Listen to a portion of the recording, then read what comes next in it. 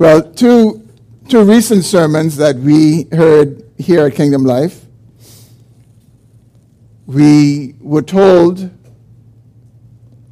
some very strong feelings about certain foods that people liked and did not like. Our brother Timothy Trico told us that he loathes crab, fat, and dough, and guava duff, and even when he's hungry, he wouldn't eat it. But he told us he loves cheesecake from Cheesecake Heaven, and he could eat 2 slices of it on a full stomach. And then our brother Clarence told us that he loves any kind of pie. He's never met a pie that he didn't love. And he said he had the evidence of that. And I imagine that we all have our foods that we like and dislike, and if we were to ask, we would hear some pretty interesting information about us in terms of what we like, and we'll find that some things that some people like we don't like, and some things we like other people don't like. But I'm not going to ask you that question this morning. I want to ask you another question. I want to ask you what I would think is a far more important question, and you don't need to answer it out loud, just answer it in your mind. And the question is this: what kind of people do you like? What kind of people do you like? Or to say it another way, what kind of people do you not like and that you treat differently from the people that you do like? And the truth is, we really don't need to answer it out loud. I think if we were observed and we were seen in terms of how we interact with people, I think it would be pretty evident how we perhaps like or dislike various ones who we come into contact with. And it's a far more serious matter than the foods that we like and dislike. We can like certain foods and dislike certain foods without any moral consequence. But brothers and sisters, when we take that same kind of preference and we interact with people in that way, it's far more serious. And not only is it serious, it is sinful. And this morning we come face to face with this particular practice, not just on a personal level, but we actually come face to face with this practice in the church. And we're continuing our sermon series in the letter of James, and we come to James chapter 2, verses 1 through 7 this morning. And if you've not turned there yet, please do so at this time. And I want to read those verses in our hearing. James chapter 2, verses 1 through 7. I'm reading from the English Standard Version. My brothers, show no partiality as you hold the faith in our Lord Jesus Christ, the Lord of glory. For if a man wearing a gold ring and fine clothing comes into your assembly, and a poor man in shabby clothing also comes in, and if you pay attention to the one who wears the fine clothing and say, you sit here in a good place, while you say to the poor man, you stand over there, or sit down at my feet, have you not then made distinctions among yourselves and become judges with evil thoughts? Listen, my beloved brothers. Has not God chosen those who are poor in the world to be rich in faith and heirs of the kingdom, which he has promised to those who love him? But you have dishonored the poor man. Are not the rich the ones who oppress you and the ones who drag you into court? Are they not the ones who blaspheme the honorable name by which you were called. Let's pray together. Father, we are grateful this morning that we can gather in this place. We're grateful, Lord, for your saving work that makes it all possible. And we pray this moment that as we sit under the preaching of your word, that you would superintend every word that is spoken this morning, and you would cause what you would have us to hear to be spoken, and that you would give us all ears to hear. Help us to hear as we should. Help us to respond as we should. And would you use the preaching of your word this morning for the building of this church and for the glory of your great name. It's in Christ's name we pray. Amen. Well, in this passage that we just read, James doesn't use the word that I've used, which is favoritism. James uses a different word. He uses the word partiality in the first verse. But in the sermon, I'm going to use the word favoritism because we understand favoritism more readily than we may understand partiality. And in this passage, James warns us in the strongest terms about showing favoritism in the church. And James warns us because favoritism among believers contradicts the gospel that we believe and proclaim. Favoritism contradicts, it undermines the gospel that we believe and that we proclaim. And so James strongly calls it out.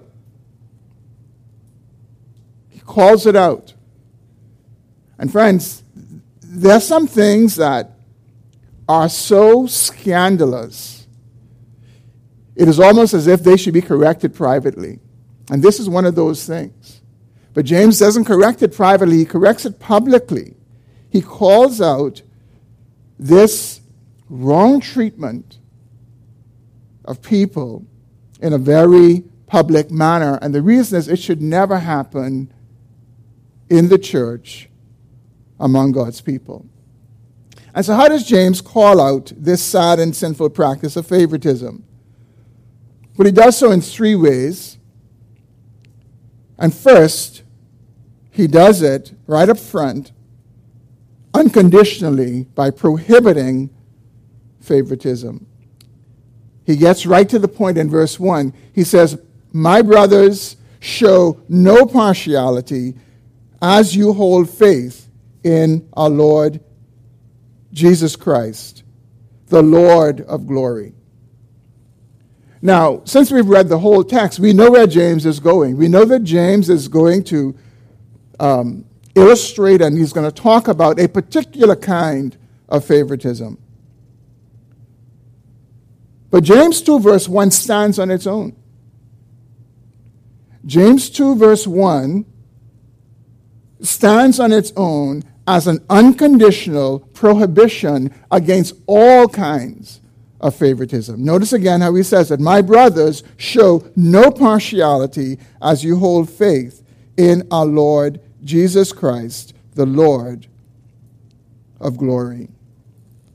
It's as if James is saying to us, if you want to show favoritism, go ahead and show it. But don't do it in the church. That's almost the import of what James is saying. He is not just saying, my brothers, don't show favoritism. He says, don't you do that as you hold faith in the Lord Jesus Christ.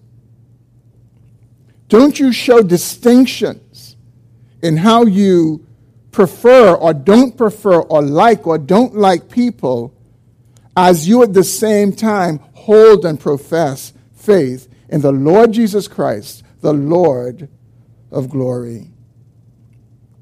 You know, sometimes we talk about how we shouldn't say the same thing in the same breath. It is as if James is saying to us, you should not do that in the same breath. even as you hold yourself out to belong to Christ and to profess faith in him, you should not show favoritism.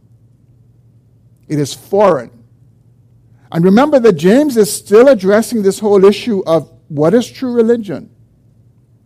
What is the kind of religion that transforms our lives and demonstrates that we have met the Savior?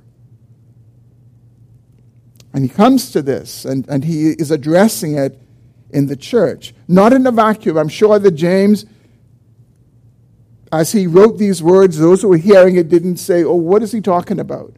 No, James was hitting the nail on the head as he addressed this. Now, it is interesting, the word that is translated partiality in the English Standard Version, the NIV uses the word favoritism, but this word for partiality in the original, it means acceptance of the face. It means acceptance of the face. That's what partiality means. And it's kind of like a situation where you would say to someone, man, I was in this store today and they treated me in this way. They treated me so poorly. You say, really? When I go there, they treat me well. You say, well, it must be your face. They must be treating you because of your face. It's that kind of way. Just on some cosmetic basis, we treat people differently. We accept some faces more readily than we accept other faces.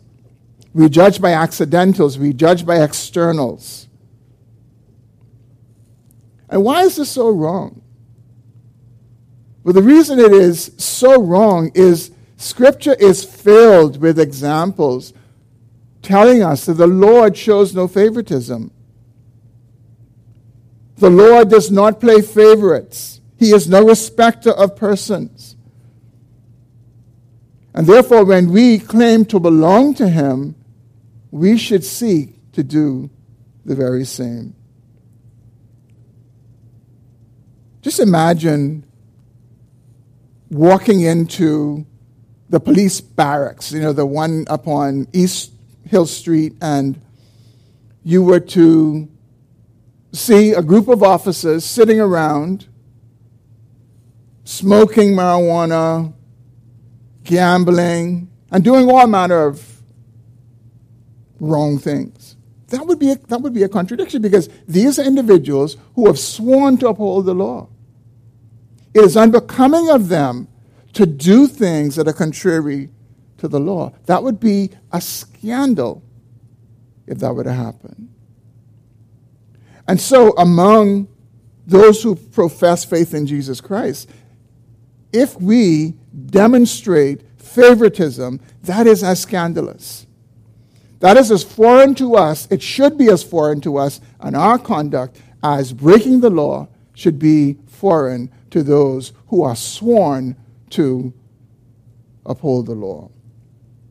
Brothers and sisters, favoritism misrepresents God, because he shows no partiality.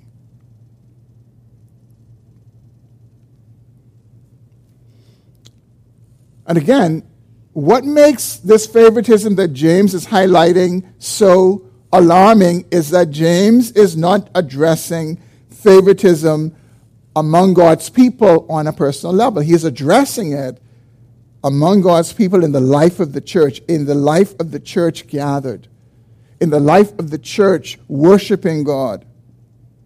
And that's the overarching concern that James has. And why is it, in particular, so egregious that favoritism is practiced in the church? Well, James explains why, beginning in verse 2, and he does so by giving us an illustration, which brings me to my second point, illustrating favoritism. James does this in verses 2 through 4. Let's consider again what he says. Suppose a man comes into your meeting wearing a gold ring and fine clothes, and a poor man in shabby clothes also comes in.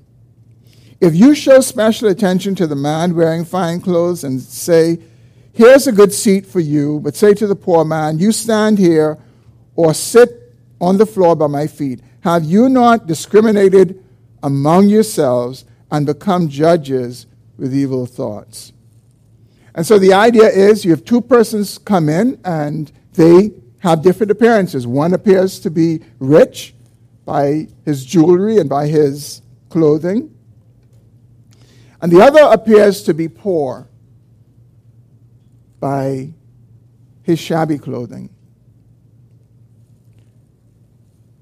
But although James gives us this illustration, I think we need to hear what James is addressing. He's not just addressing favoritism between rich and poor, because really that may not get to us.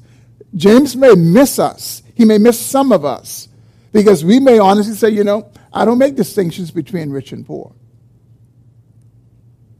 Or he may miss us because in our context we don't have the disparity in terms of wealth and poverty that would have been evident in his day.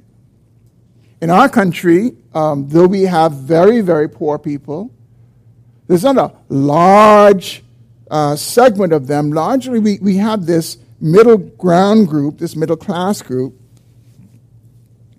where it's hard to make the distinctions. And so we should not think for a moment that all James is addressing is this issue and saying to us, don't treat rich and poor people differently. All James is doing is James is using a particular illustration to make the point that he's making. James is addressing favoritism in general, and we see that in verse 1.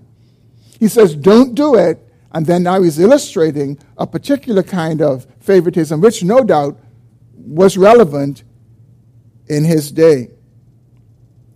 And it may be relevant in some particular ways for us this morning, but not necessarily. Because that's not the only way that we show favoritism. Sometimes we show favoritism based on a person's race or a person's complexion.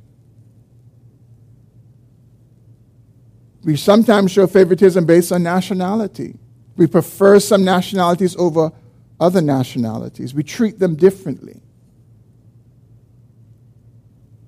I remember being up at immigration a few years ago. I had reason to be there, and I had to wait for something. I just remember having to be seated.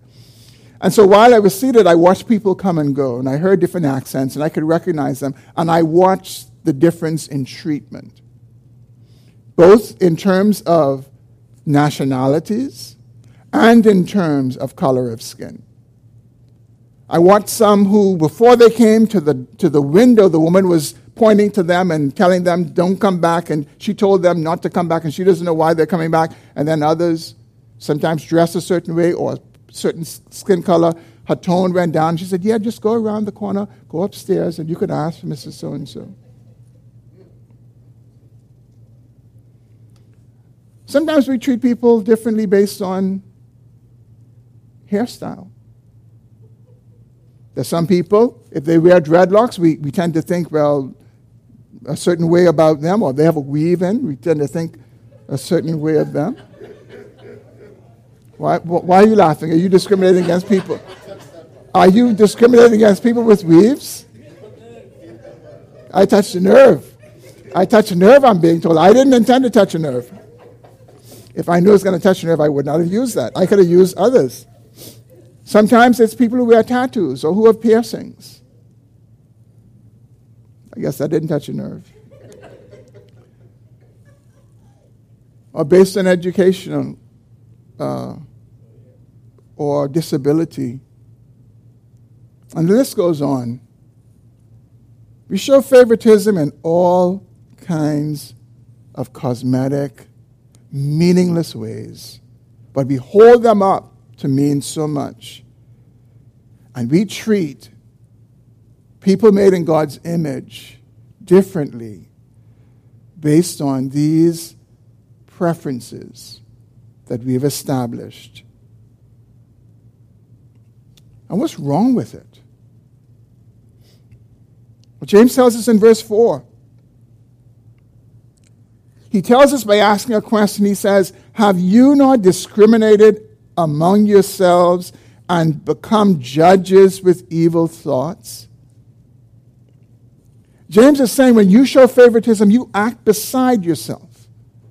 When you show favoritism, you establish a seat for yourself as a judge, and you sit, one who should be judged, you sit as a judge and determine criteria upon which you will prefer people or not prefer people. And really, he says, what you're doing is you're trying to play God to almost know the hearts of people, where you are weighing some more preferentially than you are others. And again, what is alarming about this is not just that it is done. What is alarming about this is that it is done in the church. It's done among the people of God. That should never be done.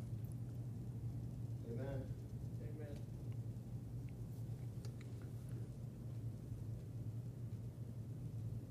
Again, James is not just saying, don't do this with poor people and rich people. He's saying to us, you should not show favoritism at all. And brothers and sisters, I encourage all of us to think about this. Where have we, in our personal approaches, in the community of believers, established particular criteria that we value people more or less favorably than we do others? We need to ask ourselves, do I show favoritism? And some of it can be very intentional and overt, and we could be aware that we're doing it, and some of it we could just do it almost in a cultural way. Jews had this issue. And we see Peter, the Apostle Peter, he struggled with this throughout a lot of his life in terms of the way he related to Gentiles. And we have this account in Acts 15 where he is having to defend how he went to Cornelius' house. And he says to that, as he begins his speech, he says that when he went to Cornelius' house, he was able to perceive that God is no respecter of persons. As a matter of fact, that's the very thing that he told Cornelius when he got to his house. He said, I now see that God is no respecter of persons. And so, brothers and sisters, let us think prayerfully this morning with the help of the Holy Spirit and ask, do I show favoritism in the church? Do I show favoritism among my brothers and sisters? Do I show favoritism in terms of who walks through the doors? And I understand the dynamics between male and female interactions, and perhaps if a male walks through the door who you don't know, there may be some reluctance as a female maybe to reach out.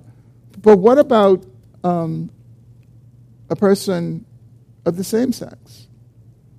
Are we inclined more to reach out to particular people than we are to other people?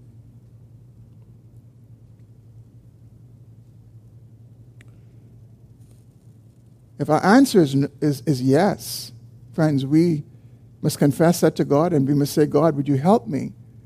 Would you help me not to practice favoritism at all, but in particular, that I would not protect it, that I would not practice it in the church. We need to ask the Lord to help us to see the seriousness of it. The seriousness of it is really, in a sense, what we've done is we've elevated ourselves above God. We've done what God does not do. And that's the arrogance of it. The seat of judge belongs to one, belongs to the Lord, or nobody else. Showing favoritism is not a light matter. And that's why we see James in verses 5 through 7 condemning favoritism. which is my third and final point. James condemns favoritism. And look at how he does it in verses 5 through 7. Listen, my dear brothers.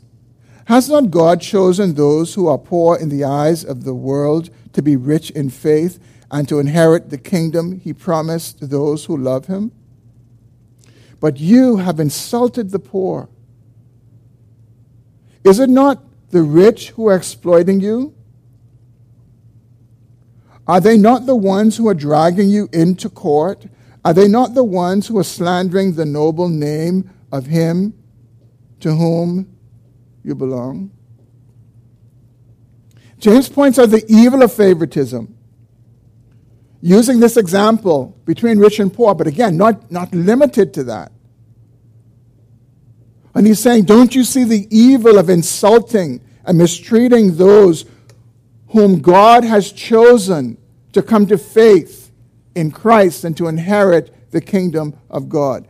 Now, if we're going to be gripped by what James is saying, it's important for us not to miss what he's saying. Some people come to this passage and they think what James is really doing is James is making the very error that he tells us not to do. James is not elevating poor people over rich people. He's not doing that at all. James is not saying that God has only called poor people and chosen poor people to be rich in faith. Look at how he says it again. Listen, my dear brothers, has not God chosen those who are poor in the eyes of the world to be rich in faith and to inherit the kingdom he promised those who love him? James is not saying that all poor people have been chosen by God to be rich in faith and to inherit the kingdom of God. He's not saying that at all. He is simply saying poor people are among those God has chosen to have faith in Christ and to inherit the kingdom of God. That's all he's saying. And he clearly is not saying that he hasn't called any rich people. He's called both. And his point is, because God has called both, because God has called poor people, we see the poor person, for example, maybe walking right in here. That person is among the class of people whom God has called. He's called all kinds of people. All kinds of people without distinction. And that's the point that he is making. He is not making a distinction between rich and poor and putting up the rich and putting down the poor. The truth is that it is a hard issue, and you could have a poor person right now, and maybe in their circumstances they may be very humble, and their mouth may not be sharp, but give them money. Give them money. Give them power. And we would see them act like how some rich people act, and there are some poor people, you can give them money, you can give them power, and they would not act in sinful and ungodly ways. As we see, some people with wealth and means are not the ones who are mistreating the poor and exploiting them as they're doing. James is simply making the point that God chooses those whom we discriminate against. Every single group that we would discriminate against, they are in the class of the kinds of people whom God calls to himself. Because he is no respecter of persons. And so the person we don't gravitate towards, that kind of person God has chosen to be rich in faith in Christ and to inherit the kingdom of God. And they are our brothers and sisters, and we need to get used to that. Because we're going to spend eternity together with them.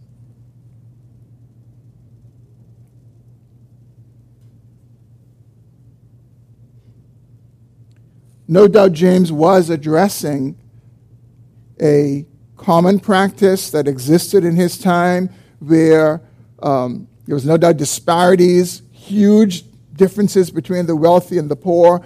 And in those days, there weren't a whole lot of laws to protect people. And we've seen this even in our lifetime. In our lifetime in this country, I mean, for example, you would not have wanted to have been a common laborer back in the 40s and the 50s and the 60s. We didn't have particular laws to protect people from working under harsh conditions, from being paid for the time that they put in, and a lot of protection. So those who were wealthy, if they were sinful, they would take advantage of that. Even more so in James' day. And so the things that he is talking about, them dragging others before the court, because they had the means and the power. There's some poor people who didn't do that, but it's not that they didn't have the heart to do it, they didn't have the means to do it. And the same is true today.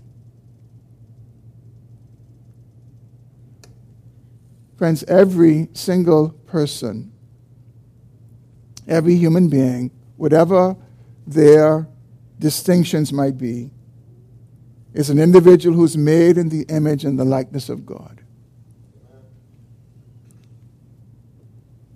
And put aside the cosmetics, put aside the trappings that are on them. You put it all aside, every single one of us is equal.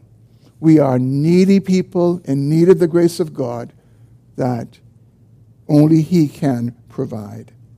And that is what we are when all the cosmetic things are removed. If you want to see it in a very vivid way, imagine the illustration that James gives us. The wealthy person and the poor person both laid out in front of you.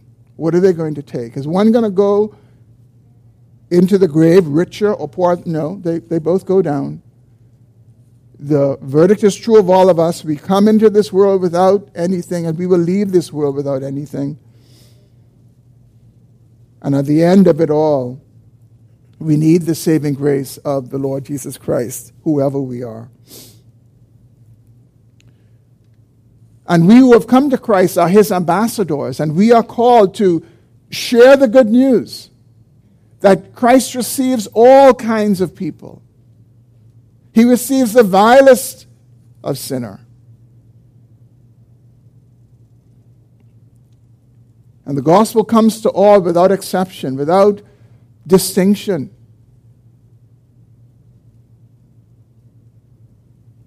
That's the gospel we are called to bear. That's the gospel we are called to proclaim.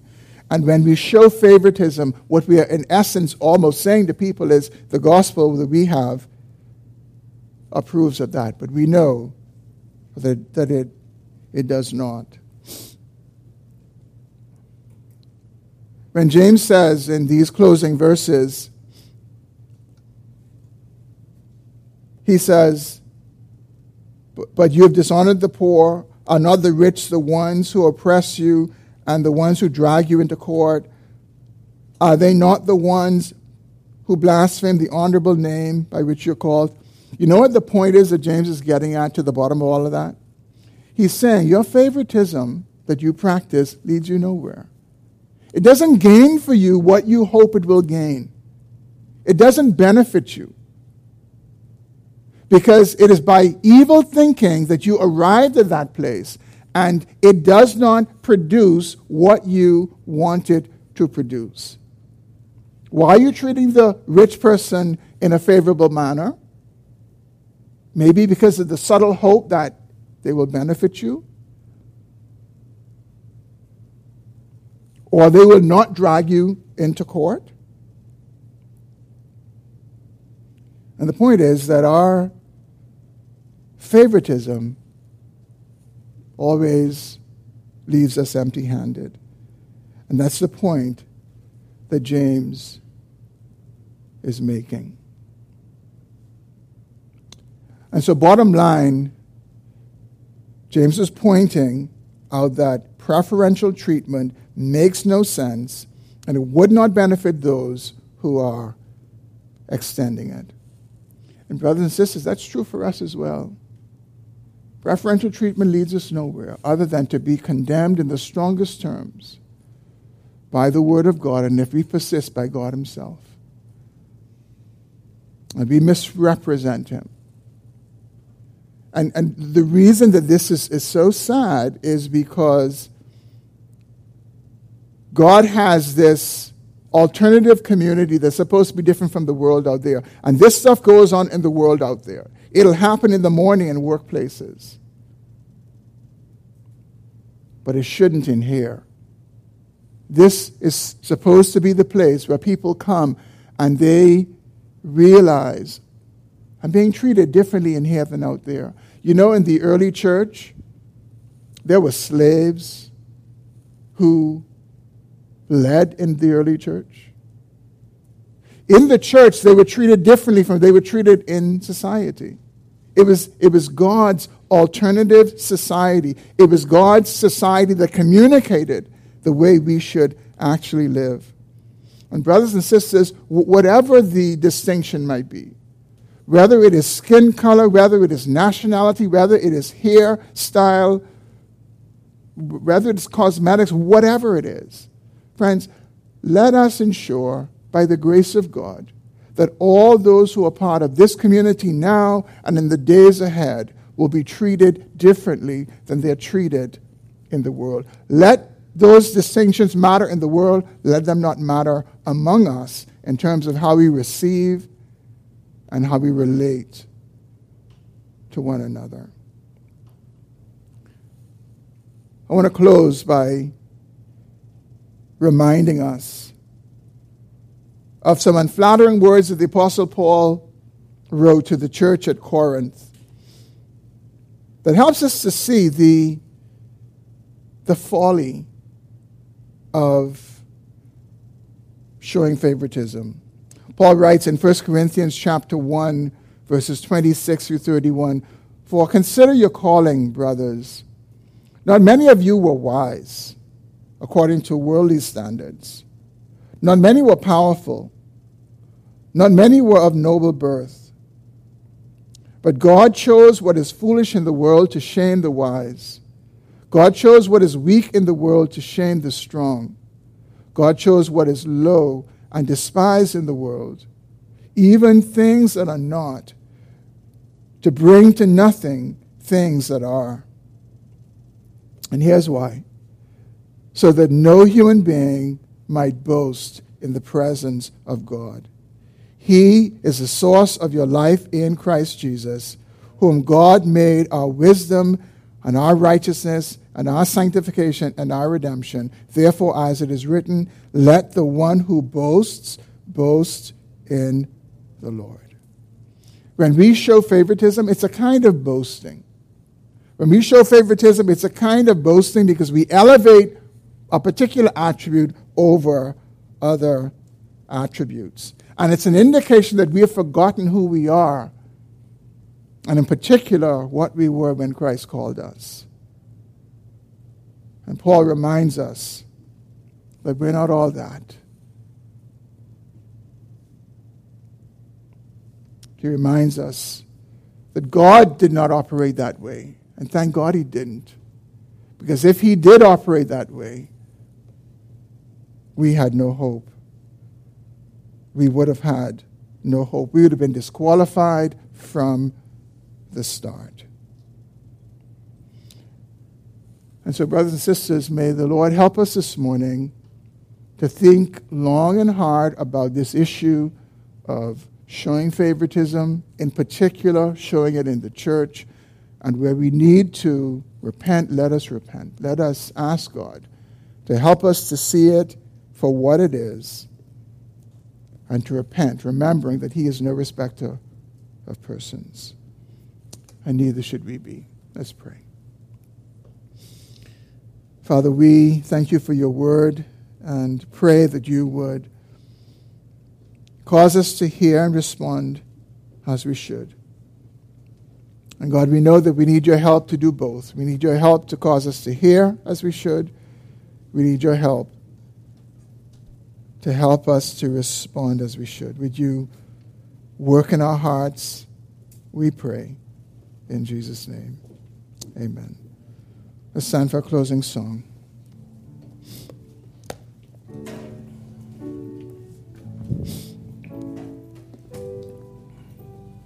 Please join me in singing, O Lord, my rock and my redeemer.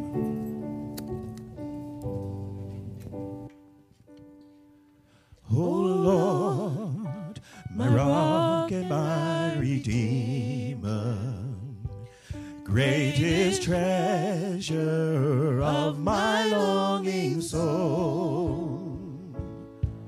My God, like you there is no other. True delight is found in you alone. And your grace, so well too deep to fathom, and your love exceeds the heavens' reach. Your truth, a fount of perfect wisdom, my highest good and my unending need.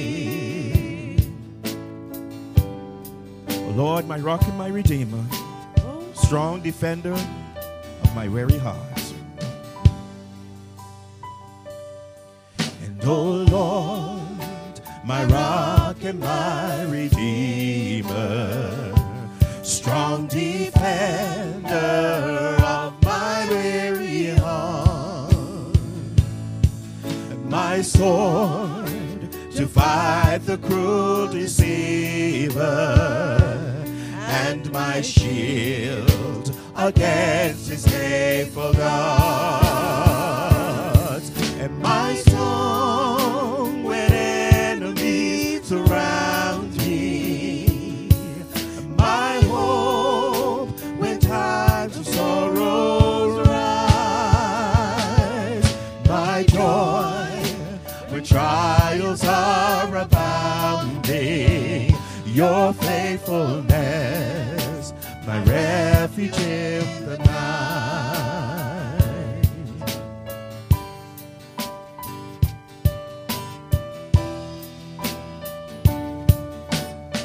Verse 3, Lord, my rock and my redeemer. O Lord, my rock and my redeemer, gracious Savior of my ruined life, and my guilt and cross laid on your shoulders. In my place you suffered, bled, and died, and you rose the grave and death I conquered. You broke my bonds of sin and shame. O Lord, my rock and my redeemer, may all my days bring glory to your name. You rose the grave and death, and you rose the grave and death I conquered. Yes, you broke my bonds of sin and shame. O Lord, my rock and my redeemer, may all my days bring glory to your name. May all my days bring glory to your name. May all my days bring glory to your name.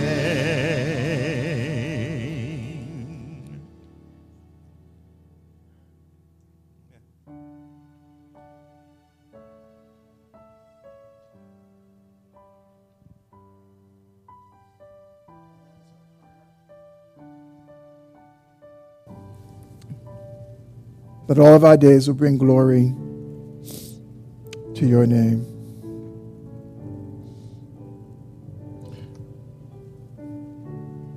Lord, we pray that you would work in our hearts.